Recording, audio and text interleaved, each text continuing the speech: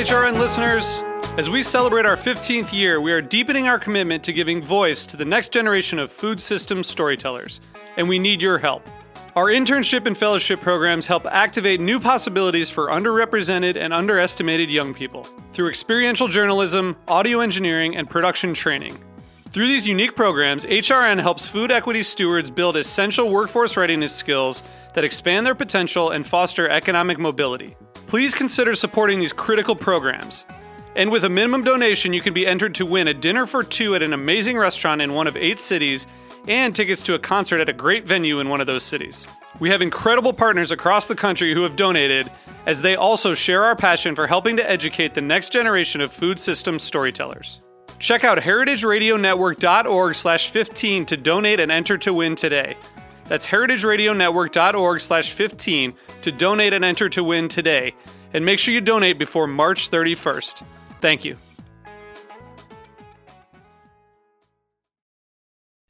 This episode is brought to you by 100 Bogart Street. Do you need a conference room for your next meeting? Learn more by visiting 100bogart.com.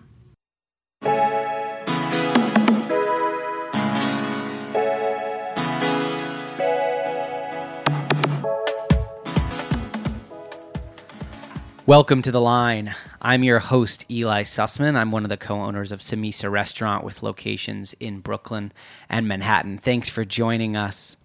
It comes as no surprise that one of the owners and the opening chef of Hearts in Brooklyn is an alum of Andrew Tarlow Restaurants. You can see parallels between Tarlow's places like Diner and Marlowe and the restaurants Heart and The Fly, owned by Leah Campbell, Nick Perkins, Niles Fallon, and Chef Katie Jackson.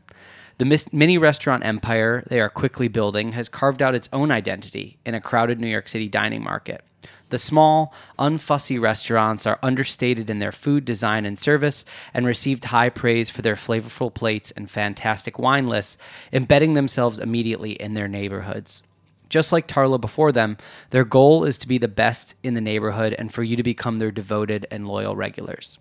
Today's guest is Chef Katie Jackson, co-chef and partner at the award-winning restaurant Hearts in Brooklyn, as well as the recently opened wine bar and rotisserie chicken restaurant The Fly, which has a short but sweet menu, which we'll obviously talk about in a little bit. Katie, welcome to the show. Thank you for having me. On today's episode, I want to talk a lot about, obviously, your career, your trajectory, how you ended up joining the team at Hearts, but I also want to talk about, so keep this in mind, I want to talk about how you self-edit your dishes. I want to talk about opening the new location, having a space that was already open and then jumping into a whole nother project, and how to make and find your own leadership voice within an organization that has a lot of leaders. So, but let's start off at the beginning, as we always do. Where were you born? Where are you from? I am a New Yorker. I was born in Manhattan. I was born on the Upper East Side. We lived there for about 6 years, and then we actually moved to Tokyo. My mom's job kind of transferred her abroad, and me and my sister and my dad all went with her. We lived there for about 5 years, and then we came back, and I've been in New York ever since. So what brought the family to Tokyo? What kind of work does your mom do? She's a lawyer. She works for an international law firm. And so what type of experience did you have there as a young kid? Did you live always in a big city? Did you move around? Did you get to explore a lot of the country? What was your experience like? Totally, yeah. I've always lived in a big city. It felt really natural to me because I moved there so young. Like, I really felt like I was from Tokyo. And it was incredible. Yeah, we got to just kind of travel around Japan. When we would go on trips, it would be to kind of other neighboring countries. We would go to Thailand, go to Vietnam. So I really grew up like around that. What was your immersion like language, from a language perspective? Did you do half your day in English, half your day, like how much of Japanese did you actually learn? Totally. I mean, I spoke Japanese when I was there. Unfortunately, I do not anymore. That's a bummer. It's a true you bummer. always you lose the languages if you don't stick with them. My whole family still speaks. It's just me who lost it, which is a shame. I went to an international school, so it was in English, and we just took Japanese as a class. Most people that get really excited about food, they cite a couple key countries, and Japan always falls on that list. There's, I went on a study abroad to Italy. I went to Spain for a week with my family. Japan. Totally. Did the cuisine of Japan, the culture, did it grab you, or were you a little too young for it to sink in at that point, and do you reflect back as it being important? I think at first I was definitely a little bit turned off by it, a little bit scared. But then it became totally natural, and it did sink in, but not in a way that I was just like, I love food, I'm going to be a chef when I grow up. Like, I think it was more subtle than that. I think it was just kind of part of me growing up. What was the age range when you were there? 6 to 12. So you really did grow up there. You Yeah. go from an age when you don't remember that much, around 6 to formative years of your early teenage years. The culture in Japan is significantly different than the United States, although the independent nature of growing up in New York and being in Japan, there's probably some synergy there in terms of how they're big cities and kids get a lot of leeway to kind of do what they want. Were you timid as a kid, or were you an explorer? I was very timid. Mm-hmm. Yeah, I think the move definitely made me a little more standoffish. I have an older sister who's a lot more kind of bold than I am, so I kind of followed her lead and definitely was the more shy one. Do you remember I assume that you had American food at home to a certain extent, but do you remember, like, at school or maybe when you would go out at night, was it the type of thing where you were often eating a lot of Japanese food, and were you really digging it? Were you loving that there was a lot of raw fish and different flavors, or were you kind of like pulling your hair out and thinking, oh my God, I would just really love a hamburger or a egg sandwich right now, something like that? Well, I did not eat raw fish when I lived there. I will say that. Definitely when I visited, I have. My dad actually wasn't working during those 5 years, so he kind of spent his time trying to like immerse himself in the culture, and he would actually cook us Japanese food all the time, and he would always try to push that on us. That's awesome. He got a nice sort of vacation, for sure. immersive experience. So you come back to New York, you're 12-ish, 13 years old. Do you move back to the Upper East Side? We then moved to the Upper West Side. So I went to high school on the Upper West Side. Jarring experience to come back? Yeah, definitely. Did you feel like an American returning, or did you feel like a foreigner returning? I felt like a foreigner returning. It's a weird experience It's totally to come weird. back to your original country but feel out of place. Yeah, definitely. And so as a teenager, what really interested you? What type of things did you maybe see yourself doing later on in life when you were a teenager?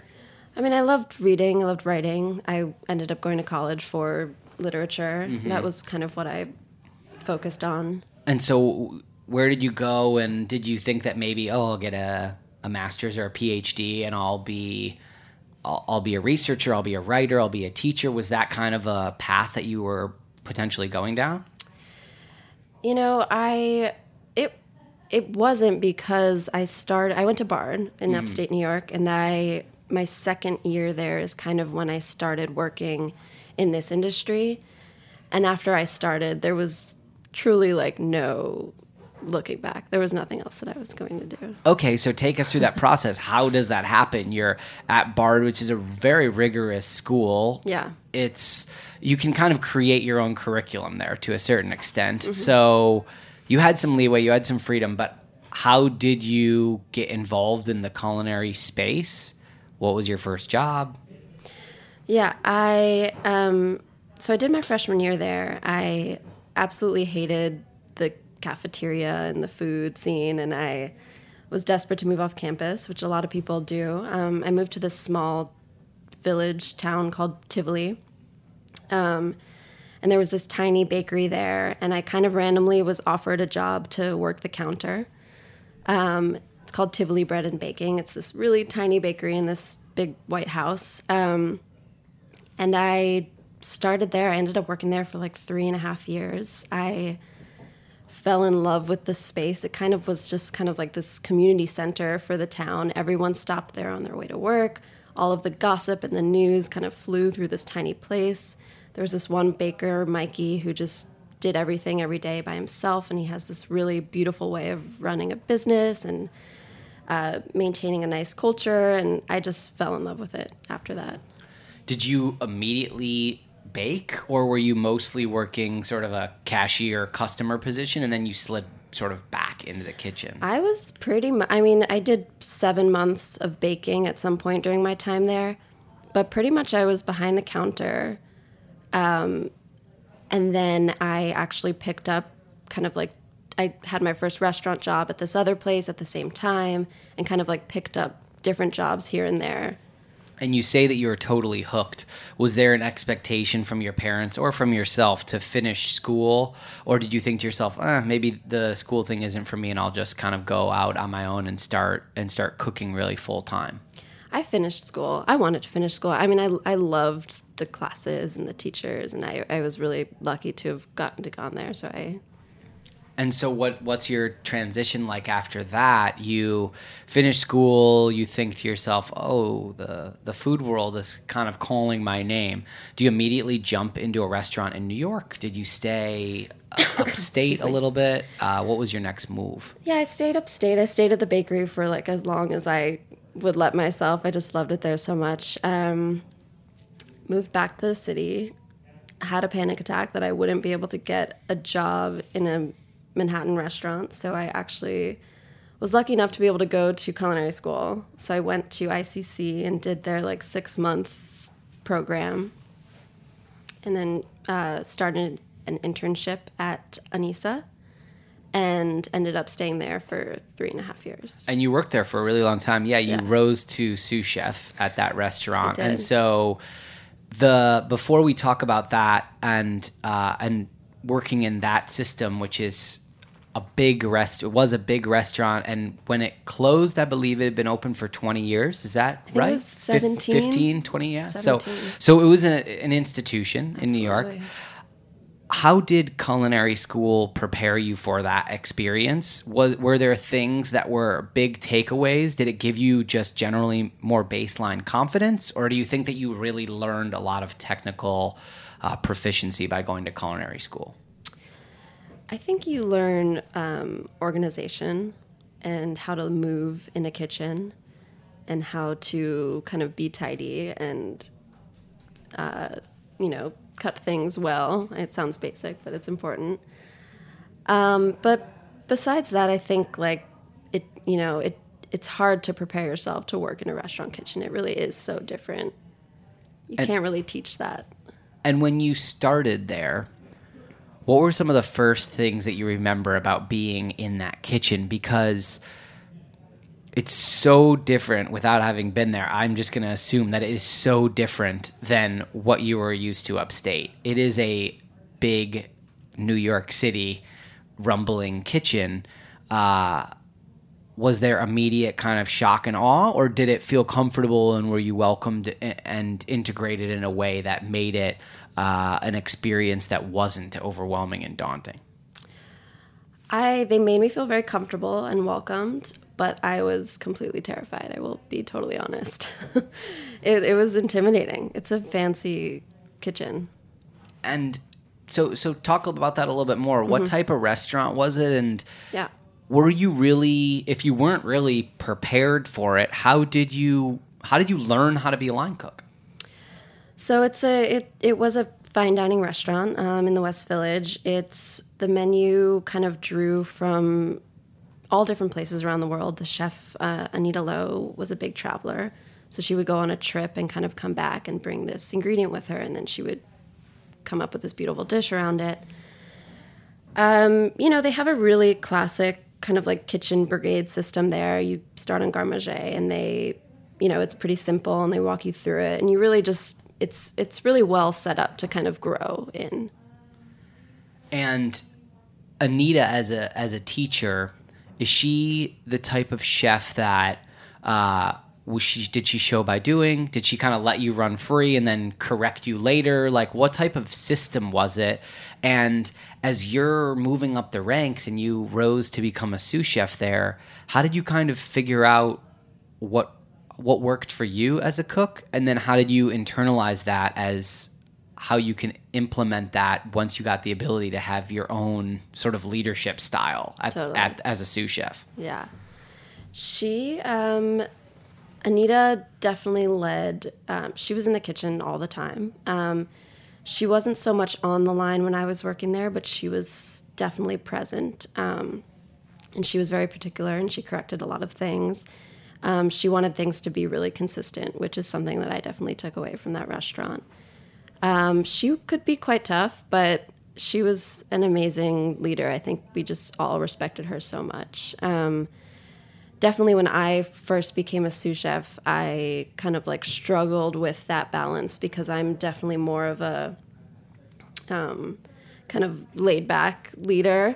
But in that kind of kitchen, you have to be quite tough and you have to kind of mimic how Anita did things as well. Was that rough for you to kind of fake a style that wasn't your own? Like to be maybe tougher than your first inclination would be? It felt natural because I had been around it for so long, so it was kind of easy to just fall right into it. But now that I'm not in that kind of kitchen, I'm like, oh, wait, that was not me. Like, this feels more right. Cool. So your current role is actually a more true realization of what you feel is your kind of real leadership style. Yeah. I want to know about how you met Nick Perkins. Can you give a little bit of the backstory of, so you were at a different restaurant. Did that restaurant close before you came over to the new restaurant, or were you kind of searching while still at your previous job? How did it all come together? Yeah, I was searching. I knew the one thing that I knew I was looking for was I wanted to work somewhere where the menu changed, if not daily, just quite often. And my sister's fiance, Nate Adler, who owns Skirty, he also knows Nick and kind of is in the industry and knows a lot of people. He was like, you got to go to Hart's. You're going to love it. You should just check it out. So I went there one night and met Nick and kind of just fell in love with the restaurant, kind of in the same way that I fell in love with the first place that I worked. And so Hart's had been open for how long when you came in for dinner that first time? I think it was about 5 months. And had it garnered some of the acclaim yet? Had it been on folks' radar? Was it still flying a little under? It was still a little under the radar, yeah. It was still, it had been getting a little bit of attention, but, it hadn't gotten the Bon Appetit thing yet. And were you there when it got the Bon Appetit? Or? I was, yeah. I got there about 3 months or so before that. And so before we talk about that and how that maybe changed things, so you meet with Nick, and Nick is the chef at the time, and he is also part of the ownership group, which we talked about in the way beginning. There's 4-ish owners, depending on which restaurant you're talking about, which now you're one of the partners.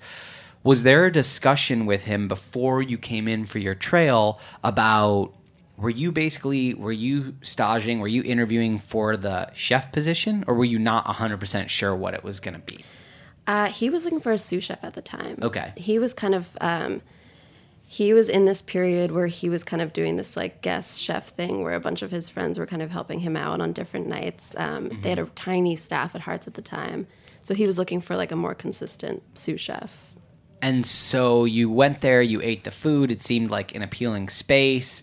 And it's tiny. It's very small. So did you kind of think to yourself, all right, I'm going to be pretty much alone here during service. There's room for how many people back there? 1, 2, 3? 2? Okay, so you've got 2 cooks doing all the plating, and then there's a couple people on the floor. So it's a small team. Everyone's really got to work in tandem. There's no like, oh, the 8th server on tonight will help out with the tables. So that is a big change, right, from the larger scale restaurant that you'd been working prior for about 3.5 years. What was the most appealing part of the job? Was it besides the changing menu? Was it the size? Was it how involved you could be? Like, what really drew you to the project? Why I'm so interested is because there's so many restaurants that exist, and you made a huge decision, right? Okay, I'm going to my next job. Like, what were the full defining reasons why you wanted to make that call? Yeah. I mean, I think what it was is just like, this place is so small. You really have these two people who are on the line just have control over everything that's happening. Every plate that goes out is just coming from two people. And that's it's pretty cool. It's pretty epic. We're going to take a quick break. And when we come back, of course, we're going to talk more about Hearts. And we're going to talk about the newish project, The Fly, that just opened this year. Stick with us.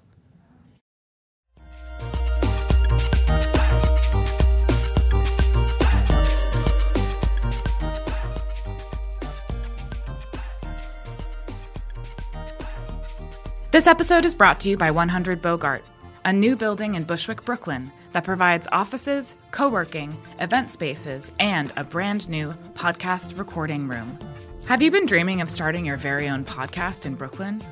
You can now rent space in 100 Bogart's custom-built podcast room to record interviews, voiceover, and commentary. The room is fitted out with 2 microphones, mixing board, and a MacBook Pro running Pro Tools. You can rent the space by the hour, and a rental of an hour or more includes a 100 Bogart co-working pass. That means complimentary coffee, tea, and access to your own desk for the rest of the day. So what are you waiting for? Get started on your next audio project. 100 Bogart has the space and amenities you need to kickstart your podcast. Learn more at 100bogart.com or call their team at 718-362-3539.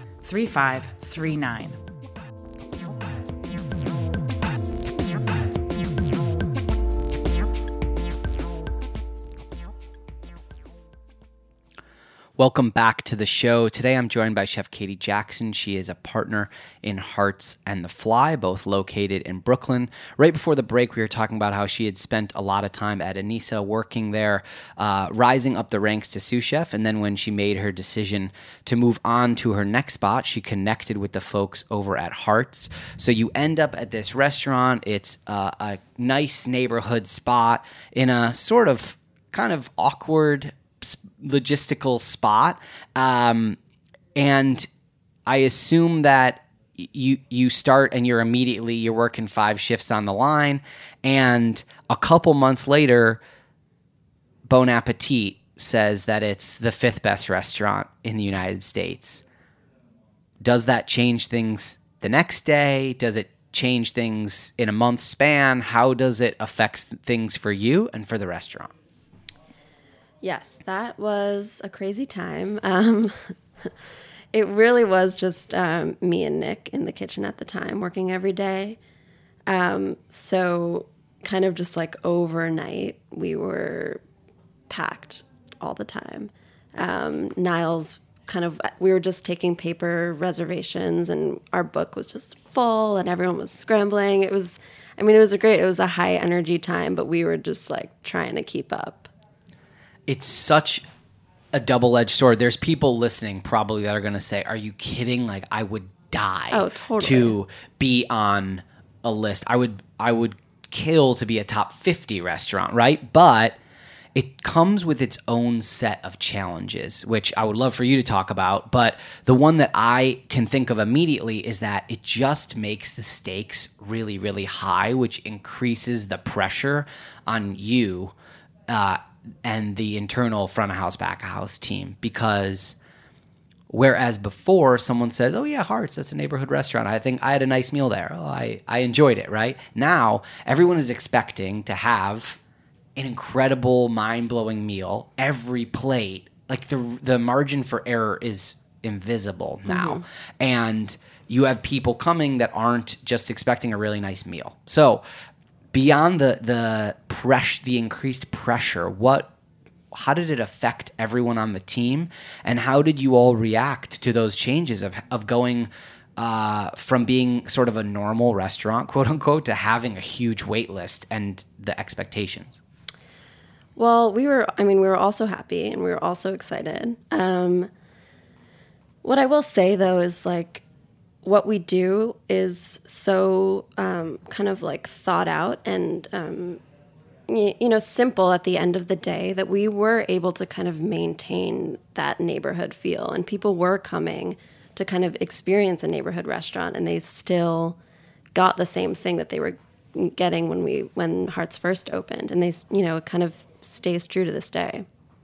Yeah, Nick has a great quote that I found from an article about you two both, that he said, we cook it for a long time or barely at all. Mm-hmm. And I liked that because that's a nice way to describe a neighborhood restaurant. Totally. And I used the word unfussy before, and I don't mean that in an offensive way. I mean that as a term of endearment. Like, there can be a lot of restaurants in New York that are trying extremely hard to cram everything onto the plate. Can you talk a little bit about the menu at Hearts first? We know the Fly is a little bit more pared down because it's a wine bar with not as many options. But at Hearts, how do you, now that you are in charge, self-edit? How do you really decide what ends up on the plate? And how hard is it for you to trim things down, if it is at all?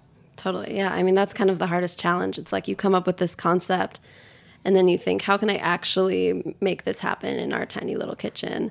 And the way we do it is really kind of what Nick said, long cooking things, building flavor during the day so that when you're on the line and you're doing the dish, the pickup is kind of just like scooping it in, warming it up, heating up something and then pouring it onto the plate. And, all of the work went in earlier so that we can make that happen. Is there a specific dish on right now? It's getting a lot warmer, so maybe there aren't as many long braises on the menu, but can you take us through something that really articulates the process, the sort of a lot of back-end work with a quick pickup? I would love to hear something that really makes that come to light. Totally. I mean, let's think of a summer thing. We do a lot of crudos. We work with Greenpoint Fish and Lobster Company, which is amazing. So our crudos, for example, the only real thing that we're doing on the pickup is slicing the fish to order. And then what we do is we take these chilies that we've been fermenting, and then we toast them in oil for all day until they get really nice and kind of build a lot of depth. And then we grind it up with some other peppers, and then we have built this beautiful chili oil so that on the pickup we're just slicing the fish, and it's just chili oil down, some pickled peppers that we've pickled, last week. And that's about it. It's really just like putting the work into the oils and the pickles and then using this beautiful product. Do you or anyone else from the ownership management team, have you ever killed a dish before because it's something that you love, it tastes good, you're passionate about it, but it maybe is either too complex or just doesn't fit the vibe of Hearts? Is that an issue that you've ever run into before? Not really fitting the vibe, but it does bring to mind, we have this seafood rice that we run sometimes, and our cooks hate it because for some reason it's really difficult to pick up kind of over and over again with our 3 induction burners. So that's one dish that we're just definitely going to put on the back burner for now. So there's no gas at Heart? No gas. Does the Fly have gas? We have a rotisserie at the Fly. Cool. So working on induction burners is its own kind of set of challenges. Can you talk a little bit about that for people that have never worked in a kitchen that's a non-gas kitchen? What does it allow you to do anything else, or does it just make you really creative and it's kind of a bummer at the end of the day from a pickup standpoint? It's, I thought that I would not like it, and I'm actually just like a true believer in it now. It's so, you have a lot of control. It's easy to clean up. It's really just kind of like a nice, organized setup. And you can do more than you think you can. I mean, they're pretty powerful. They are powerful. And also there's a difference between trying to explain to a cook, okay, you turn the knob to 38 degrees. I promise you that is the perfect spot. We sear at, this bizarre angle. You just say, you put it to 4 and then you cook it for 6 minutes and ride it on 4. And so it's interesting that the setup at Hearts, it almost feels like a lot of things there are dictated by the space. It feels like they may have found the space and then walked backwards and been like, all right, well, this is the space, so this is what the dining room looks like. And all right, we don't have gas, so we're doing it this way. It's also a little bit sort of hidden behind the train stop, right? So it had kind of a lot of things almost going against it, and yet it still was able to achieve success. Do you think that that's because of the people in place? Do you think it's luck? Do you think it's just being at the right place at the right time? The neighborhood needed a neighborhood restaurant. Like, what were the pieces that made it come together? Because someone might look at that restaurant and say, that's a restaurant that I don't think would have made it. It's hidden behind train stairs, and they have a $18 crudo on the menu, or whatever it might be. So what do you think are the pieces that really has made it come together so well? I mean, I want to say, there's always luck involved because there's so many great restaurants that have not been able to succeed. But I do think that Hart's just has this warmth to it, that when people come and dine, they just immediately fall in love. We've really put a lot of thought into how people feel at the restaurant. How people are, interpreting the amount of food that we're giving them, how people are seeing the space that they're in, how people are interacting with the music. There's a lot of thought in that restaurant, and I think the diners really appreciate that and feel it. Let's talk a little bit about the business side and the structure. There are most normal restaurants would have either a chef and an owner, and maybe they collaborate on a one-on-one. You have a couple other cooks in the kitchen, for lack of a better term. You have some other heads with ideas.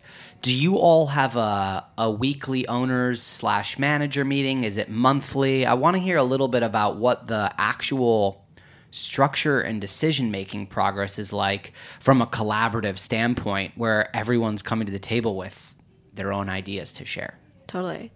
That's kind of the beauty of this company that I love so much, is that Niles, Nick, and Leah they bring all of the managers to the table, and everyone has a voice, and everyone can say their ideas and their opinions. And it's a weekly discussion. Totally.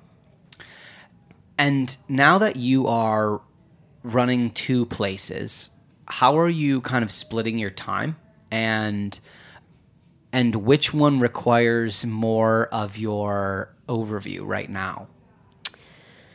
So the menu at the Fly is very small. It's the rotisserie chicken. It's a side of greens. It's potatoes, French fries, and a big salad. So definitely in terms of kitchen management, the Fly is easier to kind of let the cooks kind of roll and do it on their own. We have a great sous chef there who runs the day-to-day kitchen. Hart's, obviously the menu changes every day, so it definitely requires more attention. But because the Fly is new, I've definitely been, we spent a lot of time there when it first opened, just kind of getting everything right, because it's so simple. It has to really be spot on. So talk a little bit about the Fly. I want to know when you all decided, all right, Hart's is running. We've got a successful restaurant on our hands. Let's do another spot. And for those listening that are wondering what is the other restaurant in the group that we haven't talked about as much, there's Servos, which is on the Lower East Side, which is a wine bar that is seafood-centric. Is that an acceptable way to describe it? Totally. They're pretty much a restaurant with a really expansive wine list, and they focus more on Spain and Portugal. So there are two places that already exist in the group that are really restaurants. And then Hart's is a daily changing menu. And then the Fly is sort of a deviation from both of those, right? It's a more stripped down menu, and it is it's a drinking experience, right? Which is like the food is there because, of course, people want to eat when they're at a bar. And also, let's be honest, it helps them stay longer, right? They're not going to leave if there's things to snack on. So how did you all make the decision? You maybe find the space, you conceptualize the idea, but why not a third sit-down standard restaurant? Here's a menu with 17 items on it. Why go in a different direction? I think, I mean, I don't want to speak for them, but I do think the three owners they wanted to have a bar that was close by to one of their restaurants. And that in itself has been really beautiful to see, kind of like the interaction between Hearts and the Fly. We have people going back and forth in one night. And, you know, like they're on the wait list for Hearts, so they'll go grab a drink at the Fly. Or How close are they? it's like a 4-minute walk. Okay. Yeah. And so was the space found and then the determination was to make it a bar, or was everyone looking around and saying we should really do a bar next? I mean, again, I don't want to speak for them, but I'm pretty sure that the bar was the next idea. Cool. Yeah. And from the standpoint of opening a project, had you been involved in an opening before, or was this the first time? This was my first. Can you talk a little about that? Totally. How did it feel to be from the conceptualization phase? There's a lot of creativity that gets to happen before opening, and how much of an exciting, terrifying process was that? Yeah, it was extremely fun. Really just seeing the space get transformed. Russell, Nick's brother, designed it, and it just was so beautiful to watch it all play out. And it was funny. I mean, like, it's hard to conceptualize a menu until you're actually in that space cooking it.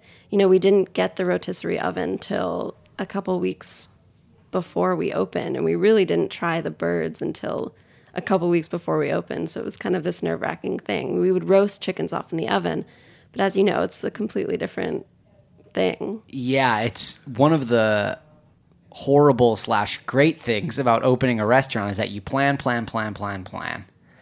And then a couple weeks before you open, you actually get in the space and realize, well, that doesn't fit there. And okay, well, we have to completely change that idea, because being in the space, and even once you open, did things change dramatically? Did you see things once bodies were in the space and how people were interacting with the menu and the drink menu and all of that, and have to make changes on the fly? Sorry for the... No, totally. Yeah, we had to make a lot of changes, and we definitely, you know, it was hard to anticipate the volume of food that we were going to be serving.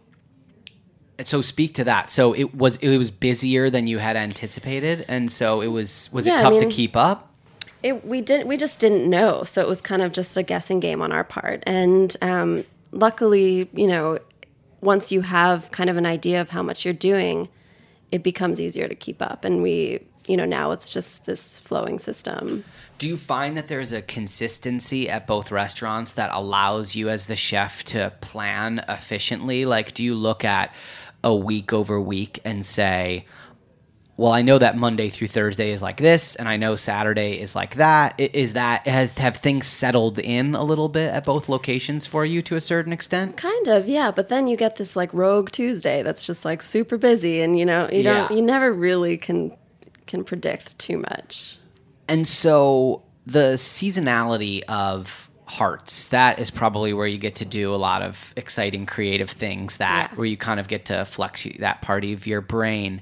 What do you have coming on now that we're in this like perfect middle zone, like everything's like about to come in because it's getting hot? What are you working with now, and what are you kind of super excited about come summertime when things really come on in? Totally. I feel like now we're all just obsessed with peas, and in a couple weeks we'll all be obsessed with tomatoes, which I'm really excited about. And what kind of things do you usually do with tomatoes at the restaurant? Like, are you one of those people who's like, I love tomatoes, I'm going to put it in every single thing? Or are you going to just maybe get really good tomatoes and highlight them very simply? Totally. We definitely like to highlight the tomatoes and just do like a big slice of heirloom tomato on the plate. Super simple with a little salad on top.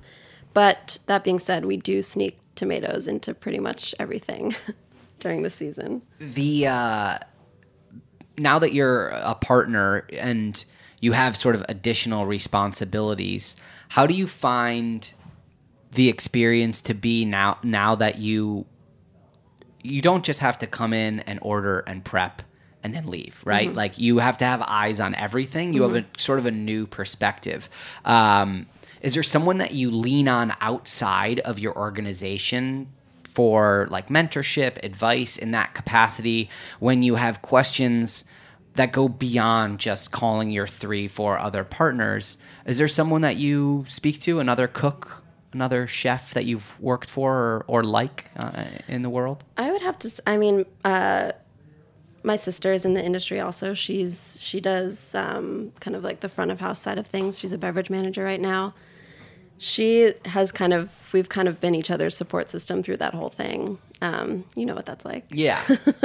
It's kind of nice to have a sibling in the industry to just be like, what do you like really think about this? And it's nice that so Gertie's is in Williamsburg, and obviously they just went through an opening of their own. So you guys are kind of on the same page in terms of all the new challenges that you were facing over the last year, because you just did it and she just did it. I'm sure you could compare a lot of notes back and forth on things like that. Totally.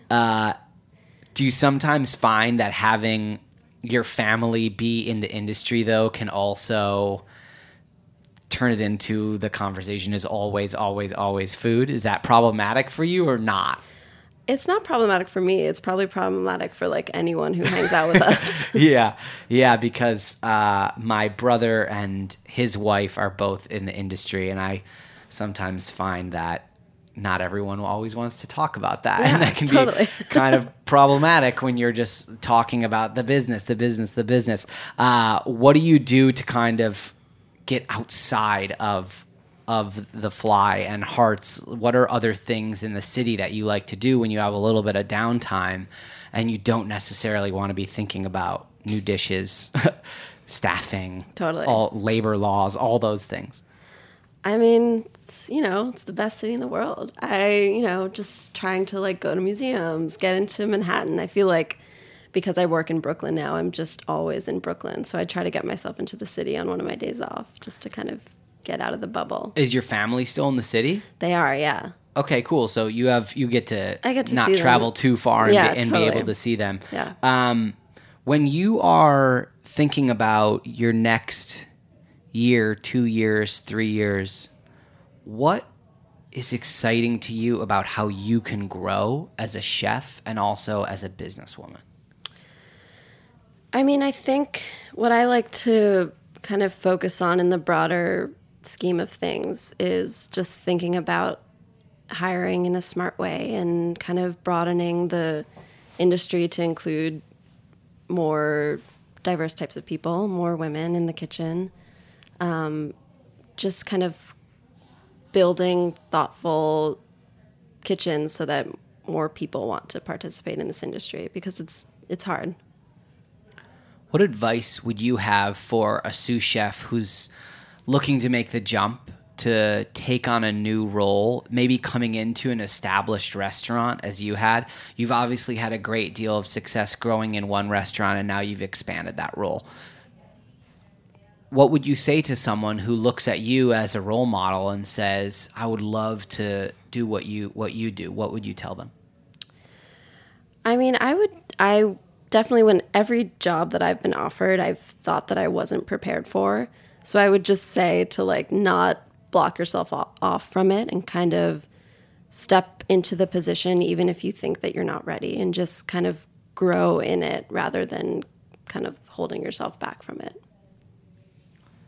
When people that work at a restaurant right now, there's always folks that listen to the show that do everything from they're a barista to a server to a line cook to a chef. It seems daunting to a lot of people to have to go to one job in one restaurant 5 shifts a week. Mm-hmm. You all in your group do more than that. Being on the inside of that for now, beyond just the answer, which is like, we make it work, right? Let's get down to the nuts and the bolts of it. How do, beyond just planning your day well, how do you take on so much day-to-day nonsense that can exist in one restaurant and grow that into sort of an expanding mini restaurant empire? There's 3 now. It's safe to say that there's probably another one in a dream state or in a development state, right? So how do you keep moving forward and expand? I think it's really staying organized. I think it's having those weekly meetings and saying kind of like, who realistically can take on this project and who can do this, and everyone kind of takes their thing and runs with it. It's really just over communicating about what needs to get done. Do you all use a Slack or some type of communication beyond just text messaging and emailing?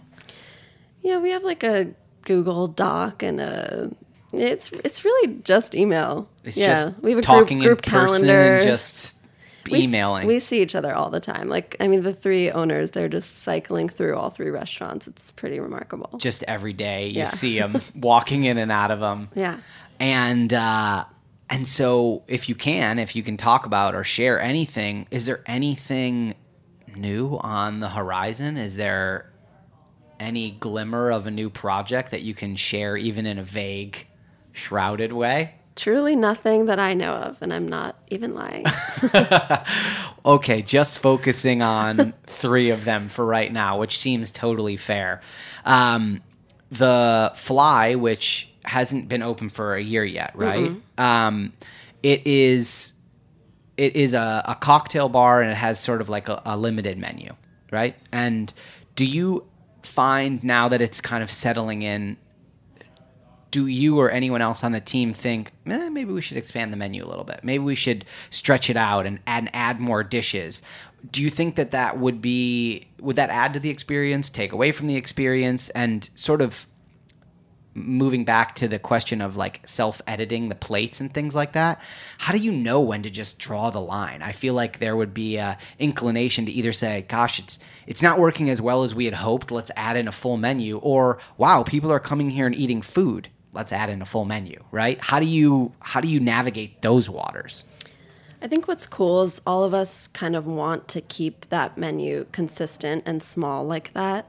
So that makes it really tough when we're inspired to add something. It's going to be really specific and just really deliberate. But I don't know that it's going to change I think it'll just be a little extra something every so often. I think we're going to keep it pretty consistent. Can you let everybody know where both restaurants are and just kind of sum up, if you can, when they're open? I know it's a lot of hours totally. and everything. So Hearts is located in Bed-Stuy. It's on Franklin Avenue and Fulton Street. It's open Tuesday through Sunday. For dinner, 5:30 to 10:30, 11 on the weekends. We're also open for brunch, 11 to 3 on Saturday and Sunday. The Fly is right down the street on Classen Avenue and Fulton Street. We are soon going to be moving to 7 days, but right now we are Tuesday through Saturday. Open at 5, kitchen closes at 11, midnight on Friday and Saturday, and the bar is open until 1 a.m. Chef, thanks for being here and sharing your story and telling us about both your restaurants. Congratulations on the new spot and, of course, the continued success at Hearts. We appreciate you swinging by. Thank you so much for having me. Thank you, everybody, for listening. This has been another episode of The Line here on Heritage Radio.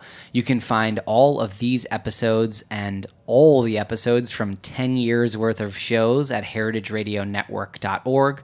Go and check it out. And also, if you're feeling like making a donation to us, we're in the middle of our 10th anniversary summer drive. We've got new member gifts. Go over to heritageradionetwork.org/donate and check it out. We would love your support for my show and, of course, all the other shows on the air so we can keep giving you all this great food content. Thanks for listening. We'll see you next Tuesday at 11 a.m. for another episode of The Line here on Heritage Radio.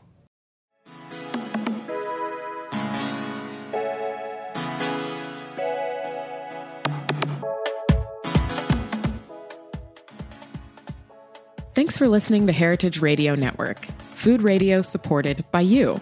For our freshest content and to hear about exclusive events, subscribe to our newsletter.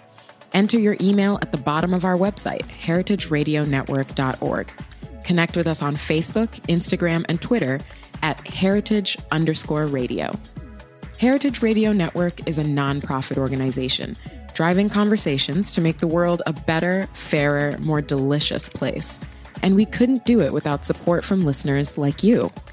Want to be a part of the food world's most innovative community? Rate the shows you like, tell your friends, and please Join our community by becoming a member. Just click on the beating heart at the top right of our homepage. Thanks for listening. This is Eli Sussman, host of The Line on Heritage Radio Network. I've been a part of the HRN community for almost 3 years, and even after all that time, I'm constantly inspired by the incredible voices of our network. Each week, I record my show in the HRN studio, made from 2 recycled shipping containers, because I'm excited to bring you, our listeners, the most important stories from the world of food. All of us here at HRN make food radio because we love it. This year, HRN is celebrating its 10th anniversary, but we need your support to keep food radio going strong for the next decade. Join the HRN community today by becoming a member. Go to heritageradionetwork.org/donate right now. You can even show some love for my show by selecting The Line in the designation drop-down menu. Thanks for listening to HRN.